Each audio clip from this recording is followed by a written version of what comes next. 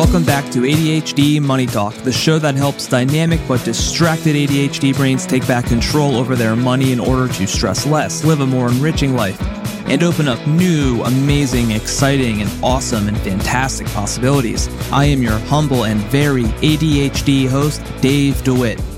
I had less time than usual to prepare this episode because I'm going to be out of pocket the rest of the week. It is Tuesday today with class, but I am determined to keep it going without missing a week. So the quick turnaround is not going to slow me down. I have never been busier in my life, and that's a great thing, but it has been testing my limited ability to plan and organize my days and manage my time well.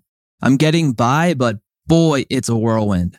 I do have to give myself credit for figuring out on my own certain things that have worked for me and continue to work for me and keep me sane, like my planner that now goes with me everywhere and is basically an extension of my brain.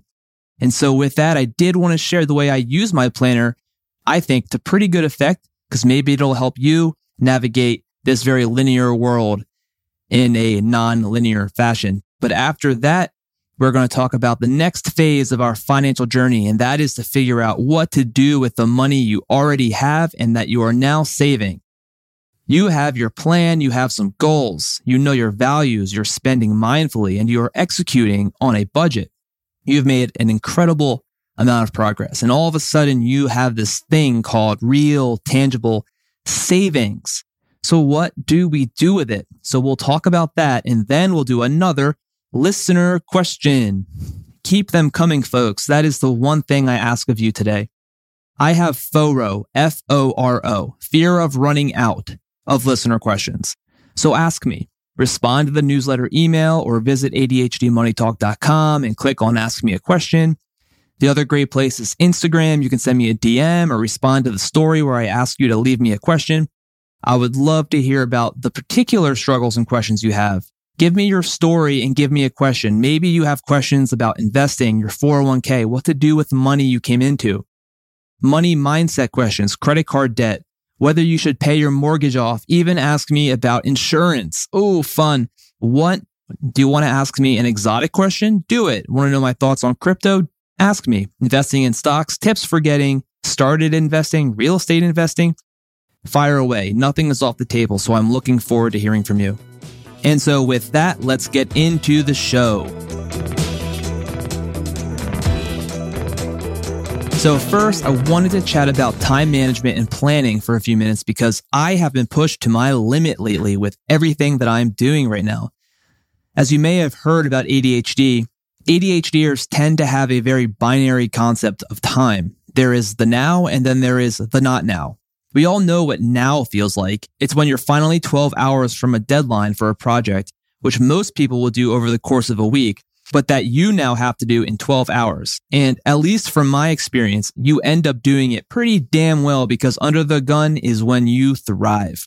But it's not without a good helping of medication, caffeine, and sacrificing some sleep. And in my experiences, a few days of a lull afterwards where you are recovering from max effort exertion. Now, there are things that are, let's say, further than 24 hours out.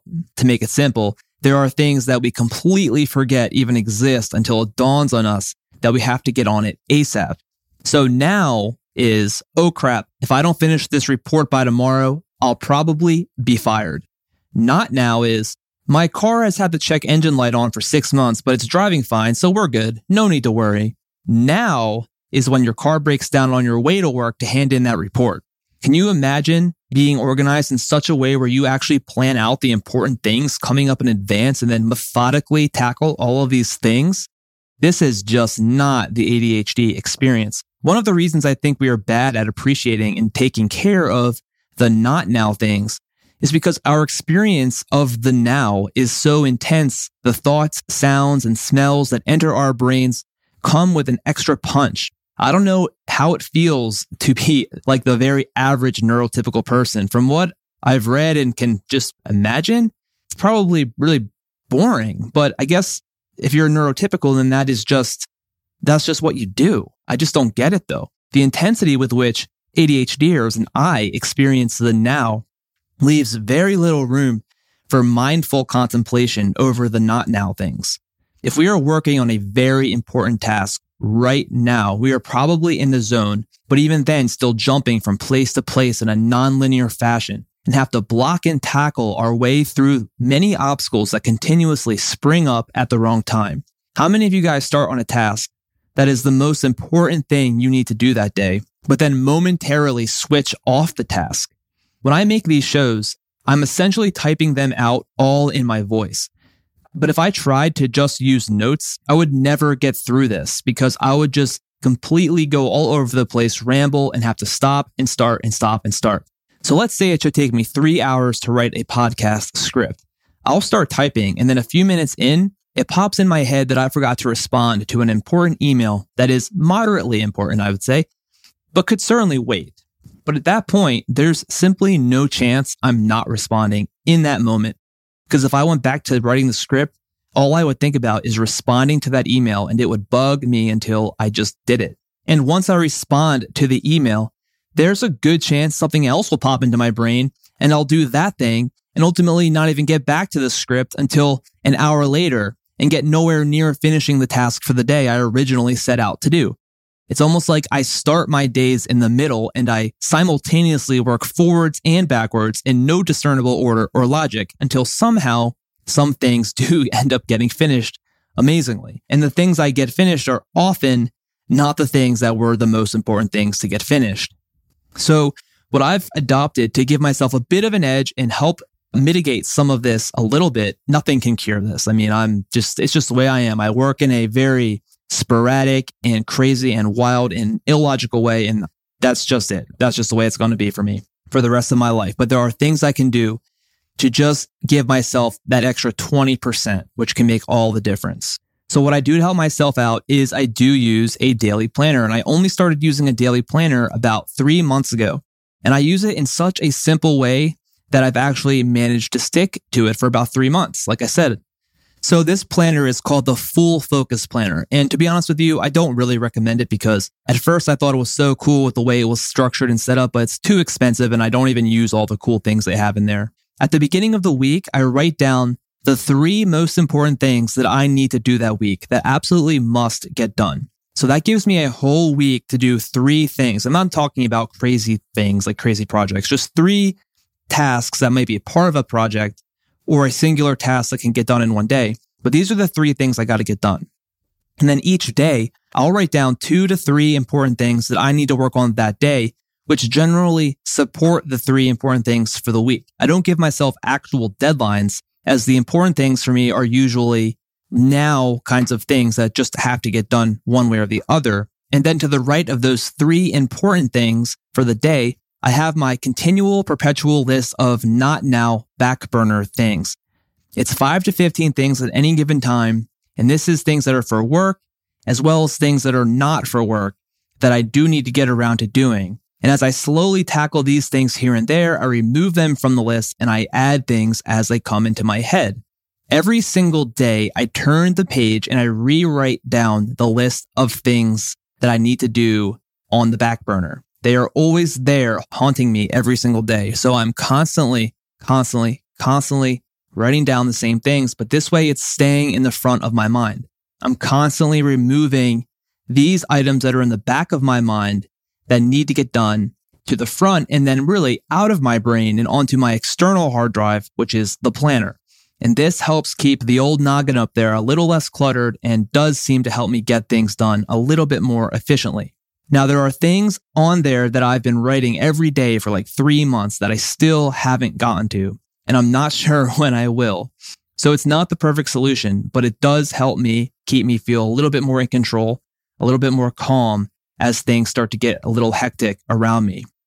And so maybe if you haven't tried using an external hard drive, aka a planner for your brain, you can give it a go. So in recap, all I do is have the 3 things I need to get done for the week, 3 things each day that help support those things for the week. And then I have my perpetual, never-ending back burner list that I rewrite every single day so it stays in my mind fresh enough so that I don't forget them and I will eventually do them. So that's that. The other thing that I have tried for time management is using a visual timer. So what I'll do is I'll start a task and I'll crank up the timer and pretend I am racing the clock. what always happens is I'm not done the thing I'm doing when the bell goes off. And even if I told myself I would switch to a different task when time ran out, I inevitably just crank it back up 30 minutes and keep doing the task. So is it helping? I don't really know. I think a little because the act of cranking it to do work is an intentional action on my part that tells my brain that it's time to start doing something. So I'm just going to keep cranking away. Now, there are certain hacks out there that just do not work for me that I've heard other people do, like making fake earlier dates for things. My brain looks right through that BS. And when I used to try and use my phone and notifications for time blocking, it absolutely did not work.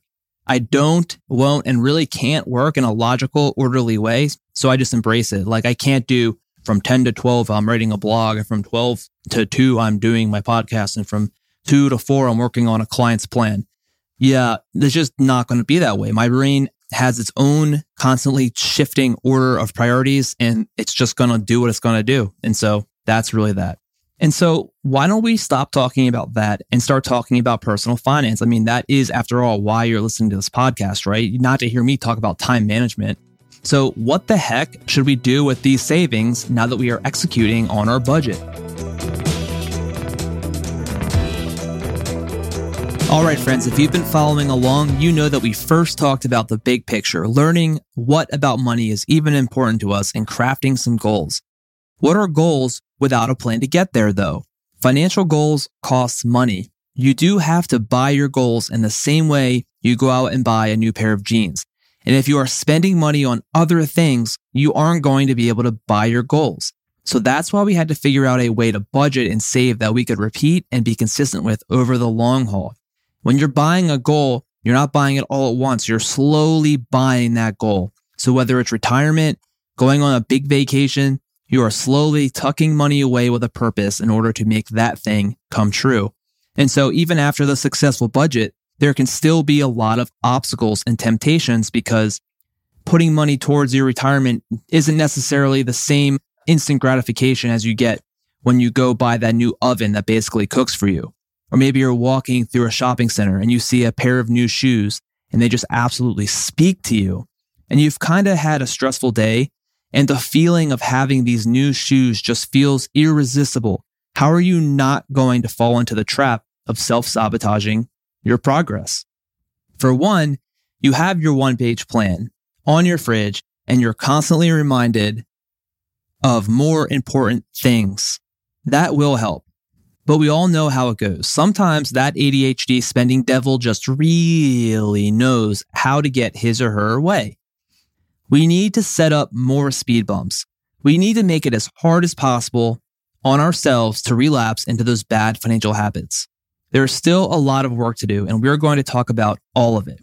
But for the purposes of this episode, we want to assume that you did your one-page plan, you have your goals, and they are to be able to retire and to be able to go on a yearly vacation starting in 3 years with your family. But you have considerable credit card debt that stemmed from a year-long hyperfixation on collecting rare Beanie Babies, which are now in a box in the garage. You just so happened to get really unlucky and the Beanie Babies you bought were counterfeits, and now you have worthless Beanie Babies and $8,000 in credit card debt. You also have no idea what is going on with your retirement plan at work. You have no real savings, you are essentially paycheck to paycheck, and you have been doing a good job of just barely staying afloat each month, though occasionally you time things wrong and you get hit with an overdraft fee before your paycheck comes in. But the good news is, if you listen to this podcast, you did that one-page plan and you just have successfully implemented the ADHD-friendly budget and you have $300 of savings. You are proud of yourself and you should be. But now what? Your gut instinct is to use it to pay off credit card debt. It's a really good thought, but I am here to tell you it's wrong. You said you had no savings. That's why the first thing you're going to do is open a new savings account and call it Life Happens Fund. You can also call your existing empty savings account, rename that fund, or rename that account the Life Happens Fund. That is what I call my emergency fund, because emergency just sounds intense and scary, and I would much rather put my money into the Life Happens Fund. So what I use is Capital One banking, and I really do love it. With Capital One Banking, you can open up new savings accounts in pretty much an instant and nickname them, and there are no fees. So the first step is to save money into your Life Happens Fund before you pay off credit card debt. Before I get into how much you can consider saving, I know some of you are thinking, well, I don't think any emergencies are going to happen, and the credit card debt just seems so more important, yada, yada, yada, yada, yada. No, while you are right that an emergency probably won't happen, that's the thing. Emergencies always probably won't happen. They're always unexpected. And let's face it, with our ADHD, we are a little more emergency prone and accident prone. And by the way, a Life Happens Fund also pays for things that you just didn't see coming, that you could have seen coming, that you won't see coming because you have ADHD. So for instance, you have a 4-year-old and you're not going to think about sending them to summer camp until it's 1 month before. And what money are you going to use to send them to summer camp? See, that's what I mean. That's life happens. Life just comes at you so fast. You need to have a fund of money to pay for life. So an example of almost emergency that happened to me, probably thanks to my ADHD, is I completely forgot to turn off my outdoor hose from the fall when I was using it to water new trees I had planted. And during the deep freeze we just had, the hose exploded and water was running out into our neighbor's yard for like 5 hours in the middle of the night. So yeah, I don't need to say any more. Luckily, on this case, everything was okay, but something very expensive could have happened. And if I had to go into debt to solve that, that would not be good. So things happen. Going back into debt would have been so discouraging and really derailed my own personal momentum. And what if something more durable happens, like you lose your job or God forbid you become disabled? With disability, there's usually a 180-day elimination period where you get nothing before your disability payments from private insurance come in. And with Social Security disability, it's a 5-month waiting period. So if you have no savings, your life just got very difficult for a period of time.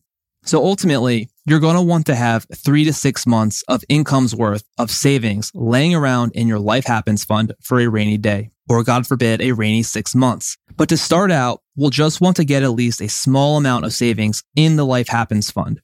There are a few different schools of thoughts.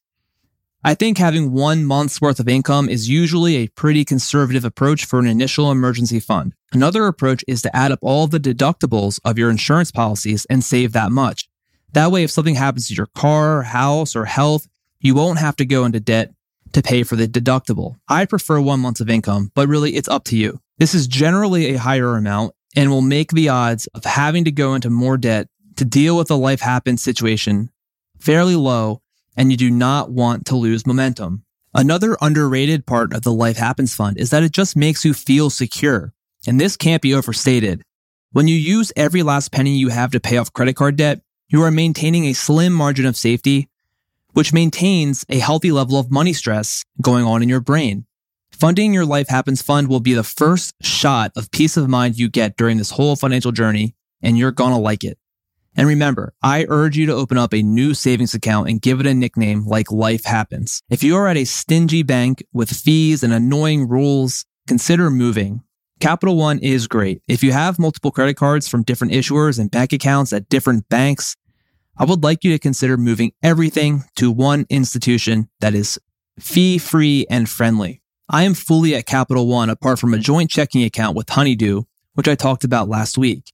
And so when I log into Capital One, I see everything.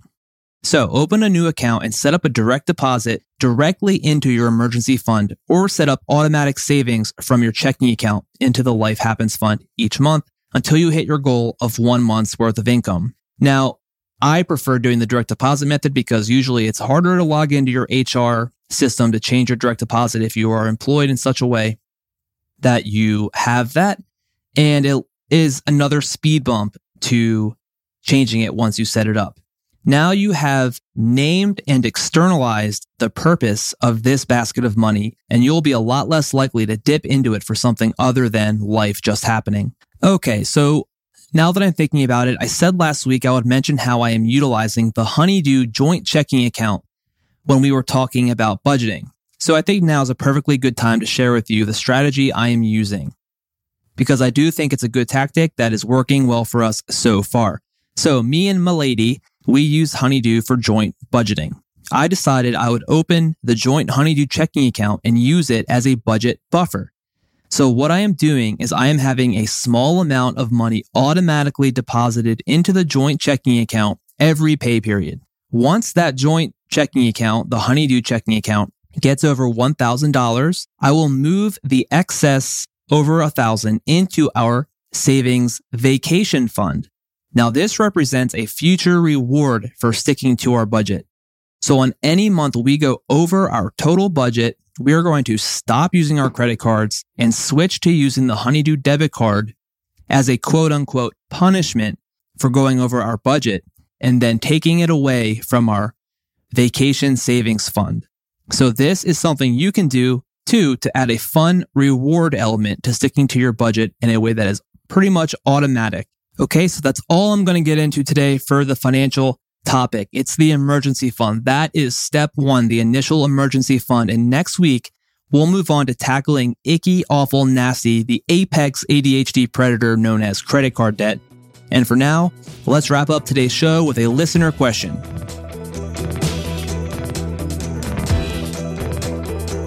Okay, so the question today is from Denise. She asks, what are some tips and tricks on not impulsively buying? A lot of times I find myself in the extremes. I am either on a binge or I go nowhere and do nothing and buy nothing. And the only joy I get is grocery shopping. How do I find middle ground? Great question, Denise. And this is so true about what so many of us ADHDers experience with shopping and other areas of life where we just bounce from one extreme to the other. It's kind of like binge shopping is exciting and triggers dopamine. And so is also going on a spending cleanse, because once you get fixated on the idea of a spending cleanse, you can stick to it with ease, but we all know how it ends up ultimately. I experienced this myself when it comes to weight. I used to go from one extreme to the other, working out for 4 months so hard, losing 25 pounds and getting in amazing shape, and then burning out and barely working out the rest of the year and putting it all back on. Did that like 4 years in a row, guys. It's terrible. So it really is a great question. Finding middle ground here is very hard, but I think it is doable. You just have to stay very mindful and present about it. And you have to have a plan and you have to have a budget. The budget is going to be very helpful because it allows you to still be able to buy things without guilt as long as you stay within your parameters. It means you make small sacrifices here and there, but it will help you be thoughtful and intentional about what and why you are buying something that you might otherwise deprive yourself of if you were doing a spending cleanse after a spending binge. And then, of course, as long as you have your strategy set up, there are tactics you can use when you feel yourself slipping into a spending binge phase. One tactic I love is the 72-hour rule, also the 48-hour rule. Choose whichever one you want. But basically, when you're online shopping, you put something in your cart that at the moment is sparking all this joy in you and you just want to buy this thing. You put it in your cart and you wait 48 to 72 hours and then you revisit your cart. And if you're still having that incredible feeling of joy and you just really want this thing, well, then maybe you can go ahead and buy it. However, if you're just like, not a whole lot of joy being sparked right now, then you probably don't really want it, need it, and don't buy it. It's a great tactic. Another tactic is to ask yourself before you buy anything at all. You ask yourself, is this thing going to add lasting value to my life? And then based on your reaction, you'll probably be able to tell pretty quickly if you're just lying to yourself to make yourself buy it or if it's really not that important to you. We have tricky and deceptive brains. There's no question about it. Also, like we talked about last week, try tracking your spending on paper for a few months. Report back to me if anything changes after you do this. Also, like we talked about last week, try tracking your spending on paper for a few months and report back to me if anything changes with the way you interact with your money and things when you go shopping. It might be subtle differences, but let me know if you notice anything. I really hope that helps you, Denise. And thanks so much for the question. All right, I had a great time as usual today. I hope you did too. It's a little rushed, but I got through it, and we'll be back on track next week. See you then. I'm out of here.